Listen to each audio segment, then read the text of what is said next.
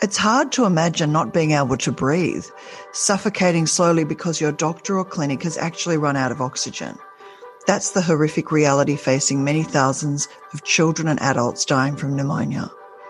Pneumonia is the single largest killer of children worldwide, and with the outbreak of COVID-19, the access to oxygen crisis has worsened.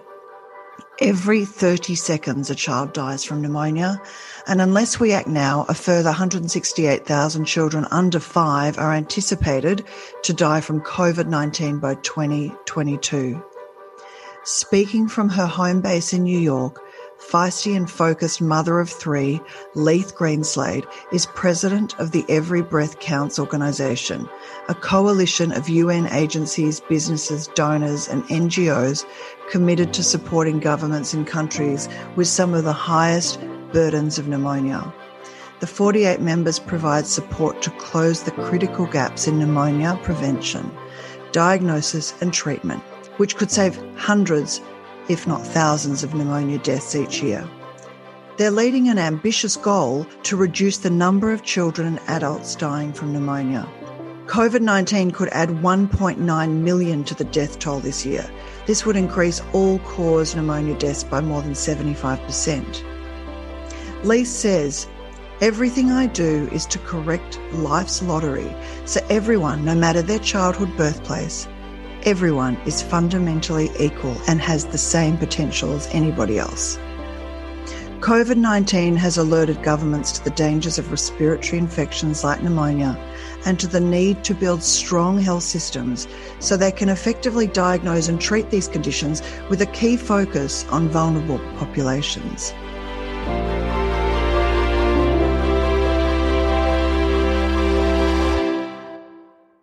Welcome to the What I've Learnt podcast, Leith. It's so great to have you here to discuss this critical issue. Clearly, the COVID pandemic has brought this major issue into the foreground, but you and your team have been working on this for a decade. Talk to me a bit about that. Well, hi, Deb. It's great to be with you from New York. We have been working away for over a decade on something that prior to COVID was almost completely neglected by global health leaders in every country, really, and that's that pneumonia has been killing millions of people for the longest time, but we just weren't focusing on pneumonia. And there's many other important diseases that the world was focused on, like HIV/AIDS and malaria, TB, all very important. But pneumonia was our big blind spot. For some reason, we didn't have our eyes on it. And then COVID hit, which is a viral respiratory infection, causing a whole lot of pneumonia amongst adults. So we felt like we'd been warning from the wilderness about this for a very long time, and then it hits, and now the world sees how devastating an pandemic of respiratory infection can be. Children have been suffering for a very long time with pneumonia, and now adults are being hit. And it strikes me as, do we really only pay attention to things when they hit adults? Why did we forget and neglect the leading killer of children for so long? It's interesting. Can you explain to us, is it actually the shortage of oxygen available, or is it about the inability to deliver the oxygen? So can you just explain to us the logistics of the shortage and so what actually happens when somebody has pneumonia? What you're saying, from what I'm speaking to you briefly, if you have access to oxygen, it can help with both breathing and also the ability to treat the pneumonia. But if you have a shortage, that's a problem. Can you just give us a little explanation on that? So there are two kinds of, well, there's more than two, but there are two major ways you can get pneumonia: bacterial and viral. And COVID-19 is a viral pneumonia. Now, with bacterial pneumonia, antibiotics will work. But with viral pneumonia, it's a virus. Antibiotics are not effective, so you have to have other treatments. And one of the most effective treatments is oxygen. Not everybody that gets pneumonia, whether it's from COVID or another cause, needs oxygen, but many do. And it's the difference between life and death for many people with severe COVID and other forms of pneumonia. So oxygen is an abundant resource, right? We breathe it every day. So you think, how can there be an oxygen shortage? It's all around us. Exactly, yes. And that's true. There should never be a shortage of oxygen. It's in abundance. But to make it medical grade, certain things need to be done to it. You need certain machines to take in the air we breathe and turn it into more pure medical grade oxygen. And that's where things break down, because in many countries, they don't have the technologies, the machines, the oxygen plants to generate medical grade oxygen. And then they don't have the staff, the healthcare staff in the hospitals who know how to work with oxygen. It can be quite complicated. You've probably seen patients with COVID being intubated on those mechanical ventilators. That's a very invasive, dangerous procedure.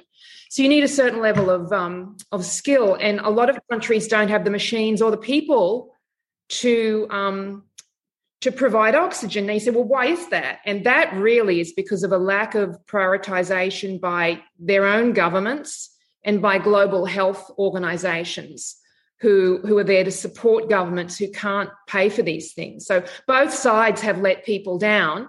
And that's why when you read any media today, you see these horror stories of people dying for lack of oxygen, or family members running all over towns looking for cylinders to bring home.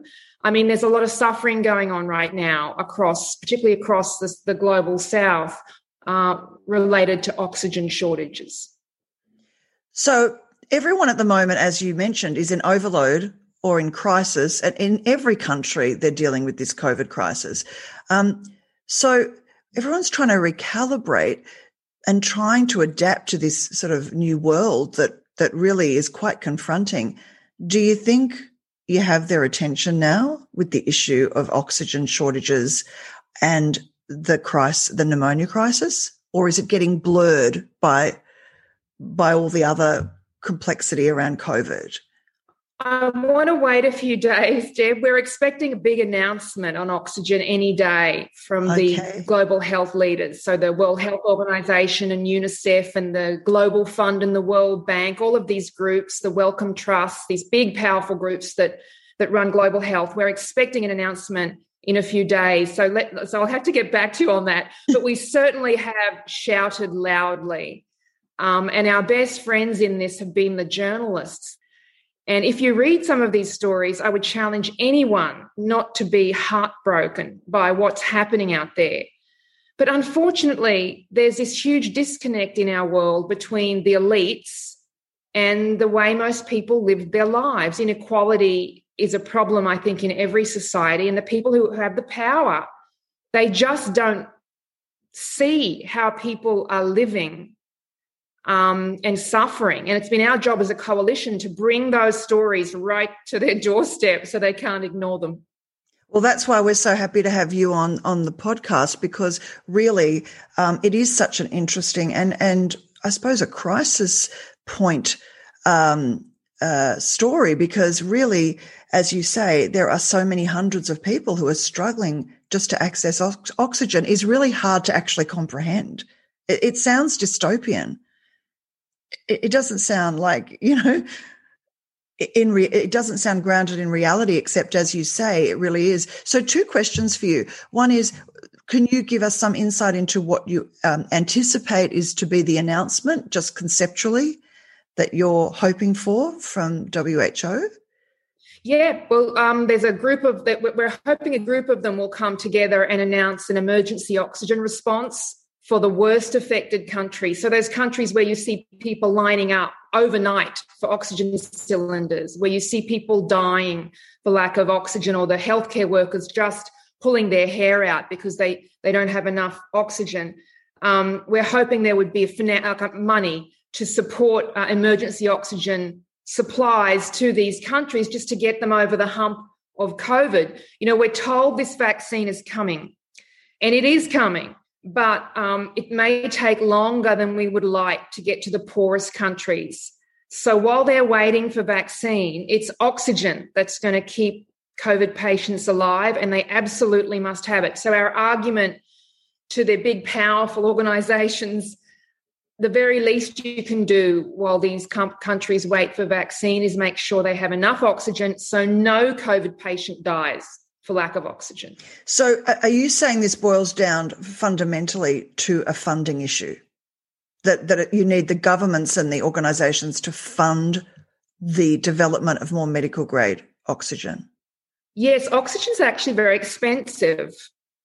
And countries, a lot of these country health systems don't have a lot of money. They don't spend a lot on health. They don't have a lot to spend on government budgets. And oxygen is a very expensive commodity. So, yes, they do need help financing oxygen. They've told us they need help finance. Those big oxygen plants that many countries have are expensive. I'm talking about the worst affected countries in sub-Saharan Africa, Asia, and Latin America, the poorest countries. The poorest countries who are usually and often hit the hardest. Tell me a little bit about raising awareness in the US and Europe and in the Western countries. How's that going? Are you actually getting any traction on that? Obviously, the WHO announcement hopefully will reflect that. But beyond that, are you getting people to understand now, particularly with COVID, has brought this issue very much into the foreground? You know, it's a bit of a sad fact. It wasn't until Californian hospitals nearly ran out of oxygen. There was some stories out of LA and other Californian COVID hotspots. They were running out of oxygen. And that's when that's what it takes often, is something on your own back door to get the attention of, that got the attention of US leaders, European leaders as well. You know, Italy, there were some terrible stories out of Italy running out of oxygen. When they start popping up, you can see them paying attention. But they haven't been as sensitive as I would have liked to the stories coming out of Africa and Asia and Latin America. And I still do scratch my head about that. Why is it? You know, if I put my gender hat on, which I love to do, global health is still run by men.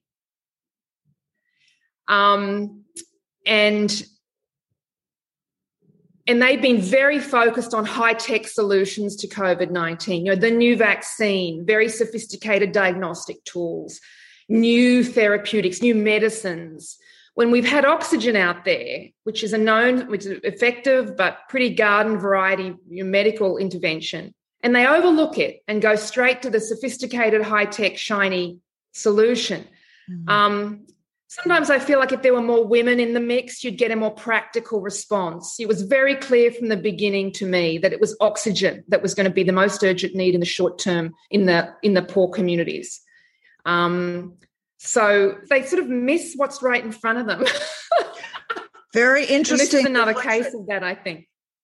Yeah, it is interesting what you're saying. I mean, the coalition that you're working with, are there many women involved? I know that you're obviously quite a trailblazer in this area, but are you finding that you're getting any resonance with, and are you getting female representation on this as part of this coalition, or are you one of the few? No, it's a personal mission of mine to work and elevate women wherever I find them, particularly women from low and middle income countries. It's just a decision I made several years ago that every opportunity I got to elevate a woman, I would take it. So our coalition has huge number of women, very active, particularly in NGOs. There's a lot of women working in non-government organisations. There's a lot of women doctors, nurses, health professionals. And they're fantastic, and they're the heart and soul of our coalition. It's just that when you get to the top positions, the people running, the big, powerful organisations, that's where you start to see, the women are not there. And I hope that changes one day. Yes, so do I. It seems that when we're involved, we certainly have a positive impact, is my impression, and that goes across the board, literally. So in terms of raising awareness, what can we do, your average person who wants to get involved and who wants to help, I suppose, improve awareness, but also actually what can we do to take action and get this back on the agenda in the way that you're describing, because it's such an important issue?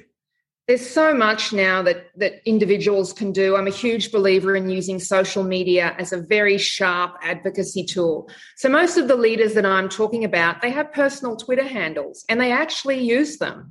So we do a lot of direct, aggressive social media advocacy straight to the individuals whose mind we're trying to change, whether it's the head of the World Health Organization, the head of the World Bank, the Prime Minister of Britain, Boris Johnson. He was saved by oxygen. You know, he was very sick and it was oxygen that saved him, and he acknowledged that when he got out of hospital.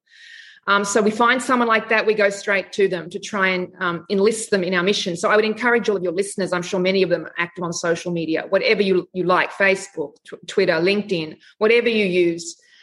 Start to find out who the powers that be that need to be mobilised to change levels of support for oxygen, and tell them. It can be as simple as tweeting or sharing some of the media stories coming out of Latin America, Africa and Asia, some of these very personal stories of suffering. Share them around so that people can't ignore them. So we're also, the Australian government is very active in international circles. Put pressure on your representative, on your Prime Minister, on the senators, that you expect Australia to do something about this issue. Australia actually has a terrific reputation in global health. You have some heavy hitters, academics and activists who have come out of Australia. So I think I'd love to see more activism from the Australian people on this access to oxygen during COVID-19. So do you anticipate that this WHO announcement, should it be in line with what you're hoping, do you see that as a game changer in terms of moving this to the top of everybody's agenda? Do you see that as, I don't think it'll go to the top. I think the vaccine is still very much the number one priority of the global health and political leaders, and I understand why. But we're having some hiccups with the vaccine, at the moment. All these variants, these new variants are really challenging some of the power of the vaccine. So the vaccine's priority number one, and I get that. But it goes back to my gender point. It's not like you can just do one thing at a time. You can do more than one thing. Absolutely. Multitask. We're so good at that, aren't we? So we are so good at that. I mean, 2 things at nothing, like 7 things at a time, and the 8 things, or anything's possible if you're a mother of so many children. So I'd love to see oxygen just in their top 3 lists of priorities. I would feel like we had success. Just on that note, you're an interesting example or exemplification of a multitasker. You're a mother of 3. You're an Aussie living in New York, which is an interesting time to be there right now. What are you finding the greatest challenges? Because you're in lockdown in effect, and you've got, and you're also driving this very important agenda. What for you is the greatest challenge? The greatest challenge is feeling so, although we're connected by technology, I feel very disconnected from the real world. Most of my work now is through a machine, and there are people that like you're on the other side now, I see you, but there's a disconnection that is very disturbing after so many months. We've been locked up here since March, almost 12 months we've been locked up in an apartment in the middle of New York City. And the human spirit is strong. It's really strong. But still you feel like part of your humanity is being chipped away at. I don't feel as close to people. And I worry about the long-term implications of that, whether we'll come back together after the 2 things will happen. We'll either rush into each other's arms. That's happening here. There'll be this huge explosion of human creativity, or we'll maintain this distance and interact more with our machines than each other. I'm worried about that. Well, it's interesting you reflect on that, because in Australia, and I'm in Melbourne, we definitely are, I would say, running into each other's arms and being creative. It's really interesting. You can't smash it out of humanity. It's actually just if there's any comfort there, the sun's out here because it's summer and, people are down at the beach. There's a sense that we're actually coming out. It's not to say that we're still being vigilant and it's still challenging, but if there's any comfort for you, what I've observed is that everybody just literally is getting out. The artists are out performing. I'm going to a concert at the Sydney Mime Music Bowl. Remember that good old chestnut? So people are particularly driven actually by a lot of the artists, particularly many of whom I've interviewed. There's a really big push to reconnect and to do exactly what you described as your number one ideal priority, which is run back into each other's arms, because at the end of the day, it's just the human condition to want to do that. So while I feel extremely empathetic for your position, because we had a good 4 months here in lockdown, not dissimilar. However, it is interesting because New York apartments were not designed for people. And somebody was saying this yesterday, actually, I was interviewing them and they said New York apartments were not designed for people to live in them all the time. The nature of New York is live in it, but actually be out every day at the theater, right. going to restaurants, walking everywhere. Right. So I think that's an interesting, particularly difficult challenge for when you're an Aussie. So you're used to gardens and being out. And so I think that's also something that is probably making life in New York particularly taxing for anyone. Yeah, the older I get, I miss my garden. One day maybe I'll have a garden again, but for the moment, I think we'll have maybe 2 or 3 more months of this, and then they tell us by summer we'll start to come out. And really you do have Central Park. Let's be honest. You have Central Park normally, which is quite beautiful. That's how I think most New Yorkers get through. That's their garden. That's my garden, right? And what a garden it is. Right. Well, Leith, I just want to thank you so much for your time today. It's been really informative and I'd like to stay in touch with you. And as you said, the journalists and the media really have a very powerful role. And I'm hoping that in my role as a journalist that I can shine light on this issue. And I appreciate you being in touch with me and really bringing it to our attention. And please let us know that hopefully we'll see it in the media, the decision of the WHO to fund and support the access to oxygen for more people. My pleasure, and thank you for shining a light onto this really important issue, Deb. Another great journalist standing up for what's right. Well, thank you, Leith, and we're both mothers of 3, so there you go. Look what we can do when we multitask. Okay. Take care. Bye, Leith. All right, you too. See you later. Bye-bye. Bye.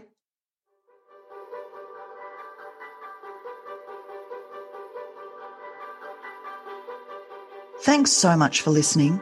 The What I've Learnt podcast will now be coming to you weekly with new episodes released every Tuesday.